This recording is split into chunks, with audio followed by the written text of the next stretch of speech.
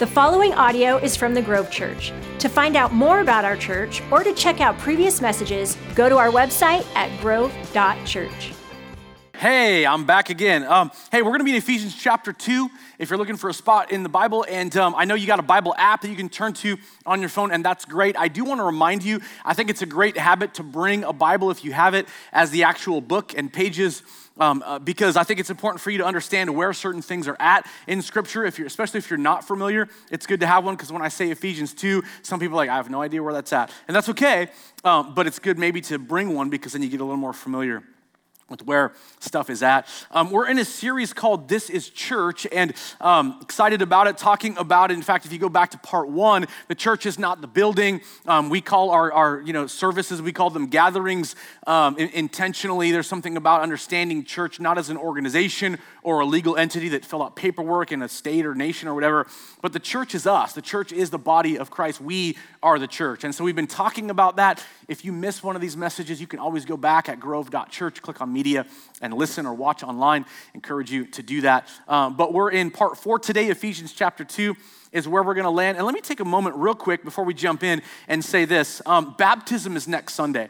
And I'm super excited. We love Baptism Sundays because we love to celebrate the stories of life change. If you've given your life to faith in Christ, but since you made that decision, you've yet to be water baptized, I want to challenge you to take that step. You go, well, what exactly is it? It's symbolism of laying your life down in the waters of baptism and coming up new in Christ. Somebody said it this way years ago: it's an outward declaration of the inward transformation that God has done in Christ. And so it's you going public saying, I want to serve Jesus, and I'm accountable to the people celebrating with me. So I want to challenge you to take that step. You can sign up online at grove.church. You can go to the church app and fill out the thing and get signed up. We would love to celebrate with you next Sunday as we baptize in all 3 of our gatherings in person. And we'll have that available as well online for those of you that are watching online. My wife reminds me sometimes that she's used this phrase, just so you know, you're not the world's police. Which is interesting, because on my bucket list is actually wanting to make a citizen's arrest someday. So, for whatever reason. No, honestly, here's the deal. Like, there are times where, for whatever reason, I feel like I need to, within myself, make sure somebody else understands that they're not quite doing things right, that they've got something wrong, that it's my responsibility to correct whatever that situation might be. And I would imagine there's others that are along with me on that one. Anyone? Okay?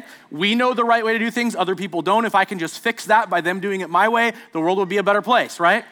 Okay? Here's the ultimate confession. We're a work in progress, okay? The issue is probably not so much the others as much as it is us. And that's just an honest confession from a pastor who doesn't always get everything exactly right. So here's the thing. We sometimes want our own sort of vigilante justice. We want things to be made right. And sometimes it's easy to look at the problem as somebody else, when what we need to do is realize, especially as you and I look to filter our lives through the lens of Christ, what does it mean to live the way he wants? And so Ephesians chapter 2 gives us a picture of this that I want to take a look at. Paul is writing to the church at Ephesus, and one of the problems in this church is that, just like probably any church in general, in probably 2,000 years of Christian history, he's talking to this church about this problem of selfish living, of indulging in the flesh, as he would call it. He's saying, you're given to certain patterns of living, and those things are not okay. And then he brings up the point where you and I can actually have hope as we get to Ephesians 2, starting in verse 4. It says, but because of his great love for us, God, who is rich in mercy, everybody say rich in mercy. Okay, God, who is rich in mercy, made us alive with Christ, even when we were dead in transgressions. It is by grace you have been saved. Everybody say, it is by grace you have been saved. Okay, then he goes on to say this. And God, verse 6, and God raised us up with Christ and seated us with him in the heavenly realms in Christ Jesus, in order that in the coming ages he might show the incomparable riches of his grace expressed in his kindness to us in Christ Jesus. For it is by grace you have been saved through faith. And this is not from yourselves, it is the gift of God, not by works, so that no one can boast. For we are God's handiwork, created in Christ Jesus to do good works, which God prepared in advance for us to do. Father, today we pray for you to help us understand what this is about, why Paul paints this picture to the church back then, but also to the church today. Open our hearts, open our eyes. Help today change how we exist in our world, how we operate within our families, how we operate within our neighborhoods and workplaces. God, how we live at a grocery store or on a freeway or wherever it is we go. God, open our hearts in a new way today. In Jesus' name, amen. Paul in this text is going to talk over and over, and what I just read, you might have even felt like, why is he repeating this? Didn't he just read that already? Because Paul is being repetitive, but he's doing it on purpose. Like I said, the context of these verses come in a place where he's already said the problem with the way that most of us live is that we're given to the flesh. We do what we sort of feel like we want to do, which, by the way, we're all aware is kind of an epidemic in our world. Hey, if it feels good, do it. Life is about you being happy, and that's kind of all that matters, because when we get to the end of our lives, we'll look back and go, well, was I happy? And at the end of the day, that's not actually true. But that's probably another sermon for another day. Paul says you've got a problem when you want to live selfishly, and that's the focus of your life. And so he kind of paints this picture of when you live that way, you're stuck. When you live that way, you're lost. When you live that way, you're deceiving yourself. And then he begins to turn the conversation by saying this, but, and this is beautiful, but because of God's great love for us, God, who is rich in mercy, made us alive with Christ even when we were dead in our transgressions, the things we've done wrong. The picture that Paul is painting is that you and I create our messes. You and I have an issue in our lives called sin. Things that we do wrong, ways that we miss the mark of not obeying, not walking in the kind of love that God designed for us to walk in. And he said, even though we're stuck in this pattern of walking that way, God's amazing grace extends life to us even though we don't deserve it. And so he goes on to say, it is by grace you have been saved. The definition of grace biblically, when you look at the Greek word, is unearned or unmerited favor.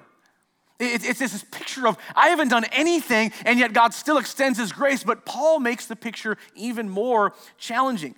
God raised us up with Christ and seated us with him in the heavenly realms in Christ Jesus, verse 7, in order that in the coming ages he might show the incomparable riches of his grace expressed in his kindness to us in Christ Jesus. You're like, what does that mean? What it means is this: when you and I look through the lens of our own selfishness or living the way that we want to live, we're in the mud, we're stuck in a pit. But Paul says God's great love for us extends grace to us and pulls us out of the mud. But then he goes on, and this is what he's saying in verse 6 and 7. He goes on not only to lift us out of it, but literally put us on the same pedestal as Christ. God looks at your life and my life through the lens of what Jesus has done, not through what you have done. And that, by the way, is the best news possible. That, by the way, is the best thing we could ever understand. That God's love looks at us through the lens of Christ's sacrifice, not through the lens of our sin. And so he goes on to say, it's not only here on this earth that God blesses us with that grace, but someday when you reach eternity, you're gonna realize all God has laid up in store for you. And it's really good.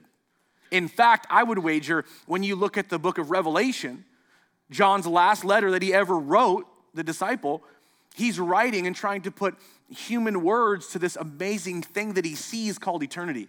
And he can barely put words to it. Remember, Jesus said in John 14, I'm going to prepare a place. If Jesus is preparing the place, it's better than Property Brothers. Okay, come on, let's get real here. Better than Magnolia Farms, all right? I love Chip and Joanna, but come on. Okay, it's better than that. And it's that reminder, because of God's great grace, we're not looked at through the lens of our sin. And the truth is, every one of us has that issue of sin. He goes on and he continues to expand the conversation with this challenge. For it is by grace you have been saved. And you go, didn't he just say that? Yes, he did, but he extends it by saying this, through faith. This is not from yourselves. It is the gift of God, not by works, so that no one can boast.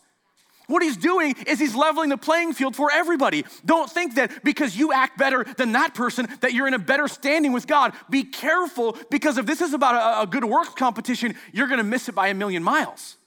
It is not about your works that put you in right standing. It's by faith, believing in what God has done through the cross of Jesus Christ, that you and I could be forgiven. Jesus wasn't crucified any more for me than he was for you.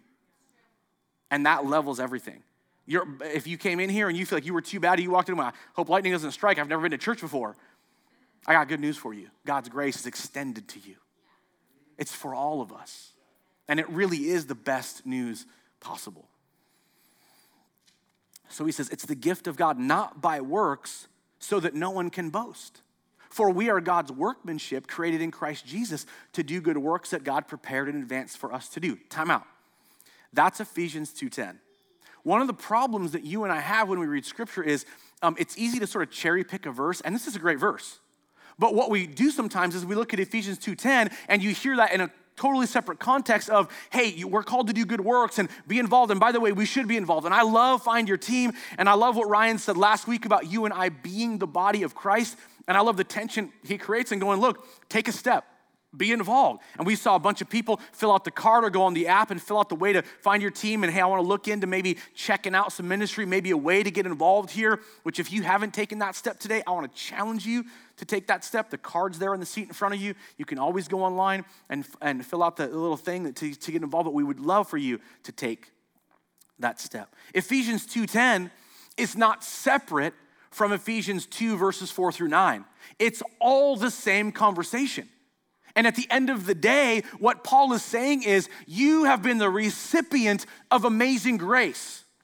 If you've been the recipient of amazing grace, not because of works, then the outflow of you receiving that amazing grace is that you extend that kind of life into the world around you.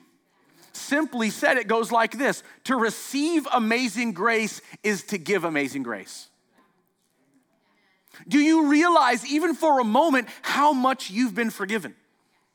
Do you realize for a moment, if you and I were to have all of our activities and all of our thoughts put on the screen right here over the last 7 days, none of us would want that. Because there's things that we think or ways that we act or stuff that we do that we're not proud of. And if we could understand the mountain of rebellion in our hearts, of disobedience, of things where we miss the mark, it'd be pretty embarrassing. Oh, here's mine, here's my list. And yet Paul says God has covered it all in Christ. And then his reminder in verse 10 is this: but don't for a moment think it's just for you to sit back and enjoy. Don't for a moment think it's for you to go, I'm so glad I get to be forgiven, and that's the end of the story. Paul says, no, the story continues by you receiving that grace and living out that grace into the lives of other people. Amazing grace received ought to be amazing grace given. And so the tension that gets created in a moment like this is, how gracious are you? How forgiving are you? How often do you hold a grudge because of something and you feel kind of stuck, and you hear a message like this and go, oh, I shouldn't have come to church today?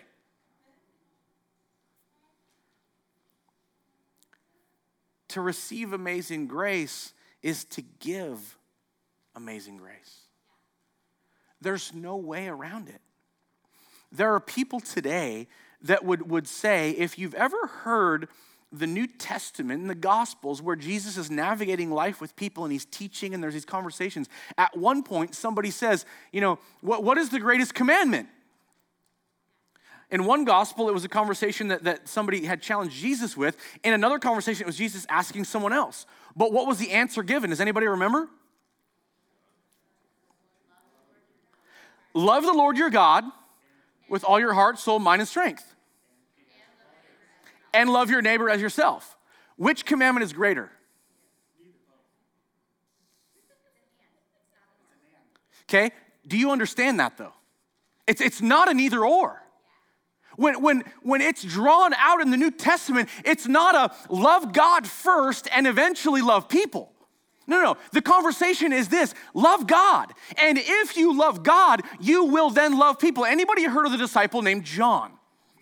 John wrote the Gospel of John as an eyewitness account of what Jesus had to say, how Jesus navigated life, and how Jesus paid the price for our sin, died, was buried, resurrected, and was the Savior of the world, okay? John also wrote Revelation, okay? He had been exiled to the island of Patmos after being boiled in oil as persecution and surviving. And they're like, well, you're still alive, go to the island. So he goes to this island, he spends the rest of his life out on this island called Patmos, and he has this vision, revelation, that he writes down. But in between the Gospel of John and Revelation, what else did he do? Anybody ever heard of 1 John? Do you know what's after 1 John? Second, you know what follows that one? 3 John. It's amazing how it works. Okay, but do you know if you could sum up the theme of 1st, 2nd, and 3rd John, what it would be? Specifically. Love one another. If you get into the words, especially in 1 John has a bunch of chapters. 2nd and 3rd John are so short that they're one chapter. It's just a letter written to 2 different people. But in both of those letters, he reiterates what he already said in 1 John, which is what he talks about in the Gospel of John. John 3:16 says what? For God so loved the world, right? For God so loved the world that he gave his one and only Son, that whoever believes in him will not perish but have everlasting life. So if you get into John, he talks over and over about this idea of how much God loves us, and so let's respond by loving others. And so the case is made that this isn't about love God first and eventually you'll learn to love others. No. 1 John actually says if you love others, it means you love God. So let me ask the question again. How gracious are you? How loving are you? God gifts into our lives people all over the place, and you can look at your neighbors and go, they're not a gift, they're a curse. And God says, you love them? That person in your family you married into and there's a crazy uncle, crazy aunt, you're the crazy uncle, you're the crazy aunt. You go to work and there's people that you go, man, they're easy to love. I love it. We go to lunch all the time.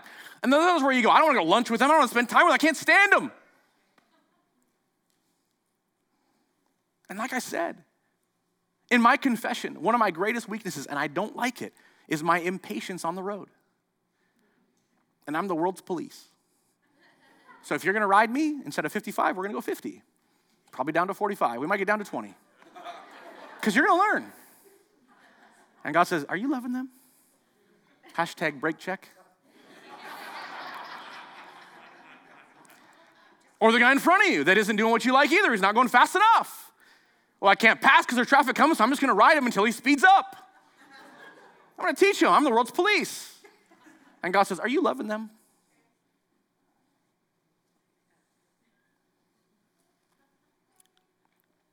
To receive amazing grace is to give amazing grace. And I have been caught by the tail over and over, realizing that I love certain people great, but I don't love people like I should. Because it's a lot easier to pick and choose. You're easy to love, we're good. You're not easy to love, no thanks. And that's not just my confession. That's most of us. And yet the challenge is this: how do I help people see God's love in Christ? Because that's what I'm supposed to stand for. Is it any wonder in our world that you have said this, and I've said this many times, it seems like we are more polarized than ever.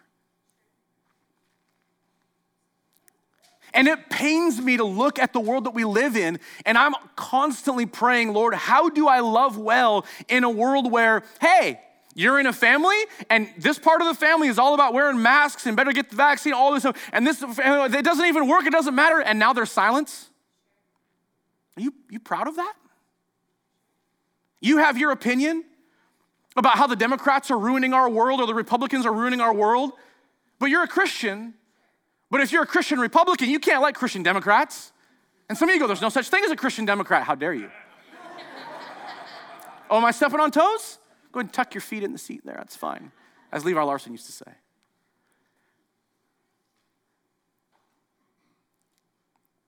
You know, Nick, you haven't said enough about Black Lives Matter. What's wrong with you? You know, I'm not coming to church unless people wear masks. You know, I'm not coming to church unless people don't wear masks. You know what, Pastor, I need you to write me a religious exemption. Because in my workplace, I'm about to lose my job, and any given week, there are people that I'm just not pleasing. And guess what? It hurts. Shakespeare said, if you cut me, do I not bleed? I hate angry emails as much as the next person. And I try to be humble about it. God, how do I love them? I literally had a conversation this week with somebody. They're saying, let me know how I can love, please. Because I admit, I might not always get it all right. But my filter for my life is not what's right for me. The filter for my life is, how do I love people? I mentioned this a while back, but Andy Stanley said it this way. How many of you guys know the golden rule? What is it? Do unto others as you would have them do unto you. How many of you have taught that to your kids? Hey, memorize it, repeat it, remember it, help me live that way. You've got it right sometimes, you've got it wrong sometimes. Anybody? Yeah, probably all of us. I love how Andy makes the case of, if you and I are to live in Christ, it's not the golden rule that matters as much. It's actually the platinum rule. And he says it this way: do unto others as Christ has done to you. That changes everything. That changes everything. Because it would be easy for me to justify, if you're gonna be mean to me, I'll be mean to you. If you're gonna be nice to me, I'll be nice to you. It's tit for tat. It's, well, if you do this, then I'll do that. And that's not how Jesus operates. That's Paul's whole point. You're a mess. You're living in your own way. You're doing selfish things. You're wanting your way all the time, and that's not okay. Paul says, I got good news for you. God hasn't given up on you. In fact, in the midst of that attitude, he extends grace. He extends mercy. For it is by grace you have been saved. And he says it over and over and over. But in verse 10, it's not separate. You might have a Bible where there's certain sections, where there's certain topics. Verse 10 goes right in with these other verses, as I already said. And so Paul says, when you were a mess, God extended love and grace to you. God extended, what Christ has done on the cross to you. Now, he not only pulls you out of the mud, he places you right up there with Jesus.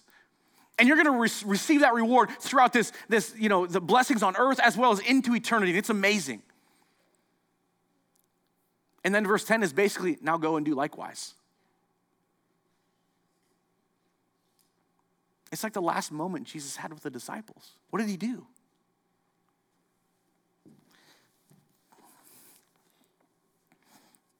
Give me your feet. And he washed the disciples' feet. And what did he say when he was done? As I have done to you, now you go and do to others. In other words, serve and love. If you're in a family where there's division right now over whatever topics, what does it look like for you to be a peacemaker? What does it look like for you to forgive? What does it look like for you to move beyond where you're at in your world and extend grace towards other people? Forgiveness is a huge conversation. A few years ago, we did a whole series talking about the elements of forgiveness. But just for today's sake, in fact, I reached out to a gal I respect highly. Her name's Michelle Langstrat. Michelle and Clark are part of our church, and if you know them, they're incredible people. But she's a counselor professionally. And she's amazing. If you're on Instagram, you can follow her. She's at Michelle Langstrat Counseling. It's up there at the top. But I love what she posts. And I'll be looking at Instagram and reading some of the things she has to say. I'm like, that's awesome. I love how no matter the situation, never let your emotions overpower your intelligence. There's a sermon, right? One and done right there. Here's another one. Caring about what people think of you is useless. Most people don't even know what they think of themselves. Don't even get into that one. Merry Christmas. But I called her up and I said, Michelle, within this series, I love the idea that people get to know people at the church. And we can't do it with everybody all the time. But it's amazing the stories that are sitting here even now. Michelle's story is a very difficult story. But it's also a story of not just her counseling others, but her walking through her own pain and her own grief and betrayal and forgiveness.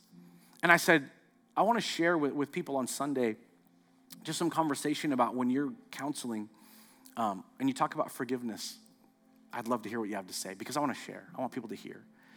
And she literally just said, you know what, I love that you're bringing this up. And she mentioned walking her own journey. And she said it's important for people to understand forgiveness is a process, not just a moment. But yes, we choose to forgive. But oftentimes, it's the emotion that later on can follow. It's a decision at first that you still feel the angst. You still navigate the pain. In fact, she also talked about that in forgiveness, it includes having stages of grief. And if you're familiar with those, there's all anger and bargaining, all this that we walk through in grief, sometimes in offense. We have to walk that journey and understand that there's emotions involved and be honest about it. Sometimes as followers of Christ, we just go, well, if I love Jesus, I could just do this and it would be easy. Anyone? We think that sometimes. We buy into that sometimes. That's not true. As you said, it's understanding that it's not just a moment. We can make the decision, I'm going to forgive. But then it's how will that play out and what do I do to walk the steps, including grieving the hurt. She mentioned that forgiveness, at the end of the day, even in Scripture, becomes about you because you're being held hostage by someone else if you can't forgive. And that's where, when you look at how much you've been forgiven, anybody want to admit you've been forgiven for everything? And if we've been forgiven that much, then we're called, and it's a high bar and it's painful sometimes, we're called to forgive. And the reminder, and I appreciate that she even brought it up, but just that reminder that when we're willing to forgive, then guess what? We're able to heal. Because one of the keys in forgiveness is sometimes there's somebody that there's an offense and an issue and there's unforgiveness and that person passes away, and do you really believe that you're supposed to be held hostage the rest of your life? No. Because sometimes, well, if they could just ask for forgiveness, I'd be willing. That's not the way it works. If that can happen, it's awesome. But when it can't happen, you still have to walk in that grace and be willing to forgive. Because otherwise, you literally can't move on. She mentioned that's how we take back the control or the power that someone else has, is that walking in forgiveness. She did say this, and I thought this was really important. Forgiveness isn't finished until heaven. And I know that this is a whole series we did, and there's so many more conversations, and I've got some resources that I've read on. But I love that she says this because even as followers of Christ, we think when we forgive, everything's better. But her point is this: there are times in relationships where we forgive, but it doesn't mean the relationship's all better or that trust is automatically there. That's not forgiveness. That's a lie. Sometimes it means I forgive you, but I've got to create these boundaries. And until eternity, those have to stay there because there's a certain safety, a certain prudence.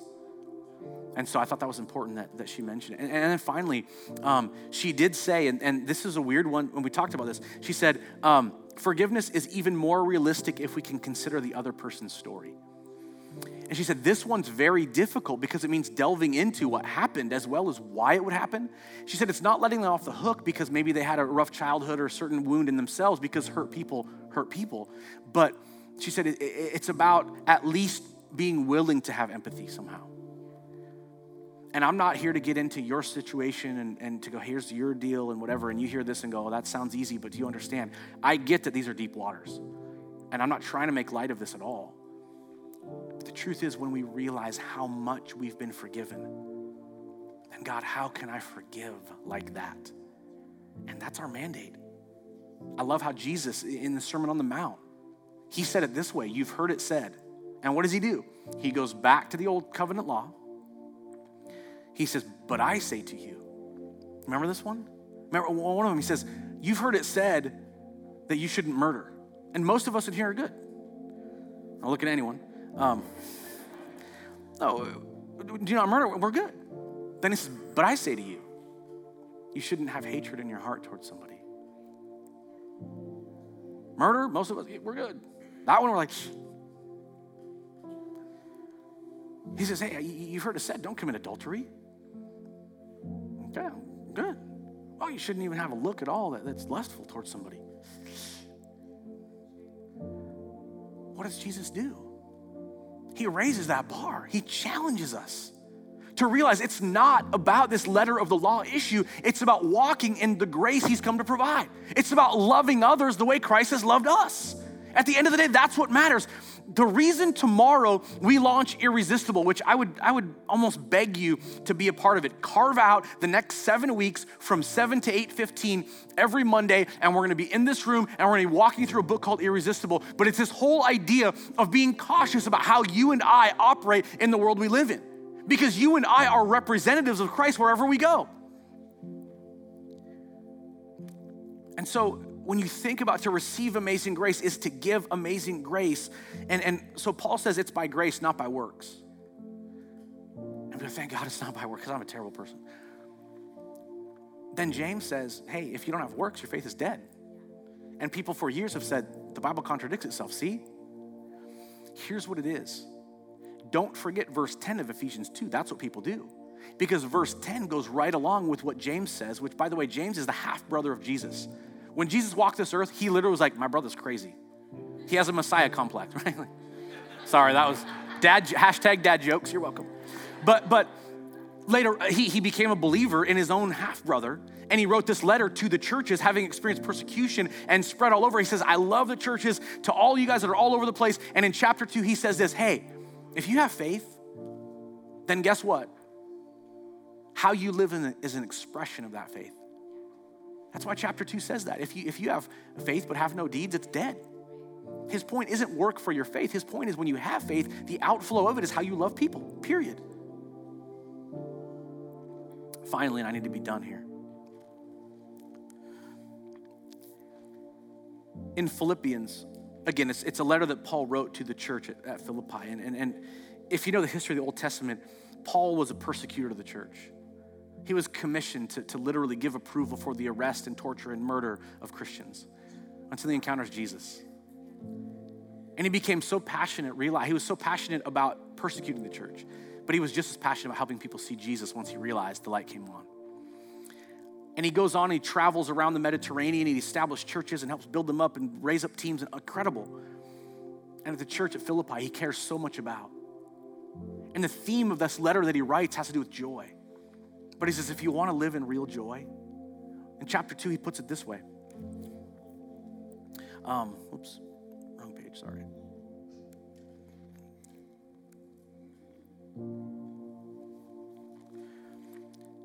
Therefore, if you have any encouragement from being united with Christ, if any comfort from his love, if any common sharing in the Spirit, if any tenderness and compassion, then make my joy complete by being like-minded, having the same love, being one spirit and one mind. Do nothing out of selfish ambition or vain conceit, but in humility consider others greater than yourselves. Not looking to your own interest, but each of you to the interest of others. And then he brings it right back to what we're talking about. In your relationships with one another, have the same mindset as Moses. Have the same mindset as Abraham, as David, as Solomon. No, what does he say? The platinum rule. Have the same mindset as Christ Jesus, who, being in the very nature God, did not consider equality with God something to be grasped, but took on the very form or nature of a servant. Being made in human likeness, being found in appearance as a man, he humbled himself. That's that picture of how we're called to walk. What would it look like for you to extend amazing grace into your marriage? What would it look like for you to extend amazing grace into your parenting? Or maybe as kids you're grown up and your parents are older, what does it look like to extend grace? What does it look like for you to extend amazing grace at work to those neighbors? What's your reputation when you go places? What does it look like? Maybe you're a boss, you own a company. You're a manager, you're upper level in an organization. For you to extend grace. Because by the way, if you want to be great, be the servant of all. But that doesn't work in the corporate world. Want to bet? There's story after story. And I read them all the time because I'm always reading on servanthood, leadership, and Christ-likeness all the time. For us to love well, not to lord over. How would it change the way that you operate every day? I admit there are times where I want vigilante justice. That citizen's arrest bucket list, baby. Yeah, God says, nope. Why don't you extend grace? Nope. Why don't you love others? Nope. Why don't you do as Jesus did for you? How would that change how you live? For you and I to receive amazing grace is to give amazing grace. Father, we need you. It's a tall order. But my prayer is even as we ponder some of these questions about how gracious we are, how we operate within our neighborhoods or apartment complexes, how we operate at work, whether we're the entry-level position or we're in upper management or we're the owner of a company, how we operate as parents or even as kids towards our parents. Jesus, I pray for you to be the filter that we look through. For you to be the one that creates that tension in our hearts. Even as we talk about forgiveness, how do we move towards relationship, reconciliation, grace, and forgiveness? That they're not two separate things. God, I love you, but I don't love them. That to love them is to love you. And I pray this could change the trajectory of how we love our world. We want people to realize God's love in Christ. And it's in his name we pray. Amen. Thank you for listening to the Grove Church Message Podcast. To keep up to date with us, like us on Facebook, follow us on Instagram, or check us out at our website, grove.church.